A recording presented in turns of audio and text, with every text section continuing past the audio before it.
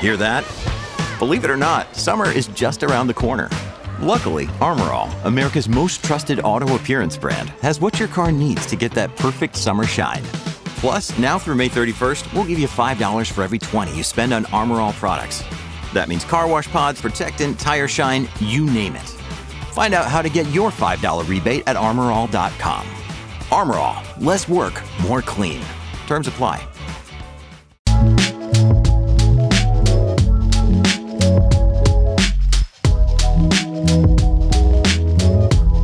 Hey guys, welcome back to our next Fireside Chat. I'm Tyler Cole, the host of Net Zero Carbon, and I'm joined right now by John McCaw, Vice President of Sustainability Solutions at Breakthrough. John, how are you? Doing great, Tyler. Thank you, and thanks for the opportunity to connect on this important topic. Very glad to have you on the program. I've been a fan of Breakthrough for a long time, but back when I was working in the industry, it was 15 years ago, I just knew about the fuel recovery program. Maybe you can provide just a brief overview about everything Breakthrough offers now and your role in the organization. Sure. So we have expanded beyond, our start, which was in the fuel recovery program. We're providing solutions around our network intelligence product, which includes some optimization on the freight side, and then we've expanded with our Clean Mile product to deliver sustainability solutions for our shipper clients as well. Excellent. And in your role, I'm sure you're keenly engaged in a lot of those conversations with customers, which is exactly what our audience wants to hear about today. So let's start with this. Let's start maybe a little bit of a, not necessarily a history lesson, but it feels different today what shippers are looking for when it comes to sustainability solutions. It used to just be only cost and emissions would be a nice to have. Now that feels like it's flipping or at least equalizing. Can you take us through a little bit of customer engagement, kind of the development of some of those trends that Breakthrough is seeing customers are asking for? Yeah, absolutely. So, look, historically, the decisions around transportation has come from cost, capacity, and service. Recently and increasingly over time, we're seeing more and more of our shippers really factor in their emissions of a movement into every one of those decisions. So in that it's happening on a macro basis. It's happening at different levels with different shippers, but a very consistent trend with our shipper clients. That sustainability is impacting how they're making their decisions moving forward. Are you seeing customers, and sorry, you can start throwing out examples as you come across them, we'll talk through them, but we talk all the time on the show, and listeners have heard others in the Fireside Chats talk about the importance of getting the data right, having a good baseline, understanding your footprint so that you can make some of these decisions, and really operationalizing some of that data you just mentioned around load level, SKU level emissions that are going on in your network. What are you seeing on the data side with customers where Breakthrough comes through and helps them? Yeah, so that really is the most important first step in the process, right? Load level emissions tracking, and we're because of our relationship with our shipper clients, we already see the vast majority of their movements, right? It's already flowing through our system as part of our fuel recovery program. Because we have that visibility into their existing transportation movements, we could then, really understand where their emissions hotspots are, understand and map out, their entire network and what the emissions intensity is across different lanes, across different movements. And because we have that extremely granular level of data, we can then get into very specific prescriptions on how we can help create a plan. So, depending on what the shipper's goals are, we can then, develop a plan working in partnership with shippers and carriers to, come up with ways to reduce those emissions. And there's a variety of ways to do that, many of which don't come at an on cost, right? So I think one of the common misconceptions that we run into is if I'm going to do anything with sustainability, it's going to be an increase in cost. And that's just not the case. There's a lot of things that can be done to reduce emissions without increasing costs. And so we're helping our clients identify those things and plan their long-term roadmap as well, right? So here's what we can do in the immediate time frame. here's a longer term roadmap of where we think things are going. Exciting. And we'll get to some of those specific solution sets here in a minute. And I do want to talk about the carrier side of the fence as well. But before we get there, just shout out to you guys. I know it's not too recent, but accreditation through the GLEC certification as a approved tool for benchmarking emissions. Excellent job. Love seeing that. Can you talk a little bit about that partnership and how valuable that is to shippers? Yeah, we think it's incredibly valuable.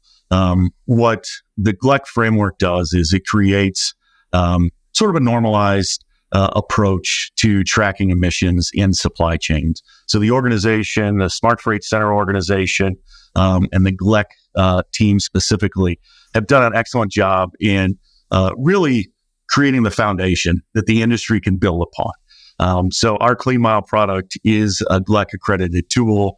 And we think shippers and carriers, frankly, are smart to adopt the GLEC framework as a part of how they view emissions tracking moving forward. Super important to normalize and just make available that data, be able to access it and exchange it freely. Definitely encourage people who are using it to get on board because it makes life a lot easier. Talk about the data one more time for me. So if we're getting network move level data, are we getting primary data from carriers, or are we still using averages based on either region or fuel type or lane, distance, activity data? Talk to me a little bit about the granularity.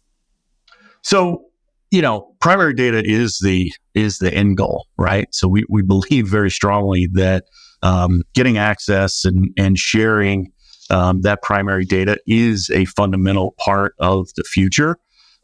Today, the industry is not there yet, right? So we are modeling energy consumption, at the load level based off of equipment type and all the variables that factor into energy consumption as part of a freight move. Another day is here, and you're ready for it. What to wear? Check. Breakfast, lunch, and dinner? Check. Planning for what's next and how to save for it? That's where Bank of America can help. For your financial to-dos, Bank of America has experts ready to help get you closer to your goals. Get started at one of our local financial centers or 24/7 in our mobile banking app. Find a location near you at bankofamerica.com/talktous. What would you like the power to do? Mobile banking requires downloading the app and is only available for select devices. Message and data rates may apply. Bank of America NA, member FDIC. Super helpful and encouraging, and ties back to what you said earlier, which is, everybody wants to be net zero tomorrow. And everybody thinks that's going to cost an arm and a leg, but perfect can't be the enemy of good here. So we do have good, consistent data that we will use. And we do have tools that don't cost an arm and a leg today that we can continue to promote. So talk to me a little bit about maybe even some examples for customers that are implementing different emission reduction activities. Yeah. So great question. We've got a number of clients that are doing just incredible things when it comes to managing their emissions. And we're blessed to have some real trailblazers and leaders in this space. One example, we've got a food shipper client who recently implemented a policy change, right? So they used to make decisions on over the road versus intermodal based off of a 15% reduction in cost. In other words, if they could move the freight via intermodal and save 15% or more on cost, they would make that change. What they've done is they shifted that lever down, and they've said, well, now if it's cost neutral or better, we'll make that change. And they made that change because converting intermodal can have a significant impact on emissions reduction on a freight move, right? So that's one example of just an internal policy change that a shipper has made to reduce emissions. Another example, we've got a CPG client who is out and they're proactive with working with their carrier partners on piloting and testing alternative energy equipment. They've got hydrogen tests coming out later this year. They've got EV tests in market right now. So they're out there. They're creating these pilot programs. They're building the basic understanding of new technologies with their carrier partners. In the interim, they're embracing renewable diesel and renewable natural gas as excellent ways in parts of their network, in specific areas and specific geographies, to, manage their emissions right now, right? And so, there's just so many different ways and so many different tools that shippers have today to manage emissions and do it cost effectively. And that's what we're helping our shippers identify. What are those opportunities and what's the impact from making some of those changes? Yeah, having that visibility into not only modal shifts, but which regions, which carriers operate, which types of fuels are available is super valuable because the research in many cases has already been done. It's about finding the right partners who know what's in market and can actually help you deliver it. So I'm glad you called that out. And you called out something else interesting there around intermodal shift and that 15%. And when I hear stuff like that, I hear that's a seemingly really arbitrary number to determine when we'll go through the effort to make that shift. Because it's not just flip a switch. Sometimes you've got to do some work on the operational side to make sure you can handle that. But you're also adding time in most cases by going intermodal. So it's really interesting to hear the value of the emissions rising to a point where if we're cost neutral in some cases, we're getting enough pressure where we just got to do it. So we'll figure out the service, we'll figure out the operational piece. That's encouraging, but also super interesting change in the market. It is. And we're going to see more of that going forward. A lot of our shipper clients are in active conversations with their customers on changing buying mechanics and changing buying behavior to factor in emissions reduction opportunities as part of those fundamental customer relationships, right? So it's, emissions is really starting to impact how companies do business. Yeah. Really, really interesting. I'm curious, we talk a lot about network design. We talk a lot about working collaboratively with your suppliers and your fleets. A lot of those require consistent heavy lanes of volume, right? You've got to have a certain amount of volume to justify some of these expenses that you're going out to decarbonize. There's other lanes that we don't expect to decarbonize soon that are spot lanes, light volume, things where they're too long for EV. There's no renewable fuel available. When customers think about both of those type of scenarios, consistent lanes versus maybe more spot, how do you help them create a long-term plan for kind of the whole network, right? Because it does take all of it to bring the average emission down. Yeah. Well, I mean, that is the advantage of having that very granular data set. It's also the advantage of having, north of 150 large shippers on our platform, right? So we actually, we can get some benefit from scale and, just macro volume there. So, we really do look at everything on a lane by lane basis, right? So that load by load tracking and measurement flows up to a lane by lane basis, not only for a shipper, but what if we expand it to multiple shippers on a given lane, right? So we're doing a lot of that optimization modeling, helping our carrier partners then identify what some of those opportunities are when they have alternative energy equipment. How do we make sure that we're driving as much utilization as possible from those investments, right? So some of our carrier partners have been unbelievable and very progressive in how they're thinking about, helping to move the industry forward, right? So we always talk about the fact that it's going to take industry collaboration to drive this change forward, and that's a fundamental part about how we think about our role in the ecosystem as well, bringing people together, leveraging our platform in that way. I'm glad you mentioned carriers there too, because obviously none of this happens. The shippers can want all they want, but if the carriers aren't willing to go invest, sorry guys. Talk to me about how you guys work with the carriers, and is there maybe a typical kind of first mover fleet profile? I imagine it's larger fleets that are well capitalized in the most part that can invest in new technologies. Just talk to me about that relationship with carriers and how you bring them in the conversation. So we've done a bunch of different things with carrier partners. So some total cost of ownership analysis to help them understand, if they're looking at CNG equipment, right? So if new Cummins engine, does this make sense for us to invest? So we're helping them understand sort of those impacts and how do they model out, that decision, right? We're also helping them, connect the dots with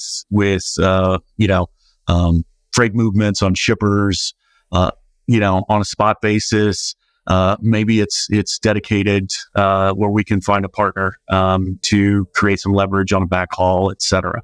So there's a bunch of different ways where we can help connect those dots. And like you just said, really maximizing the utility from the equipment, right?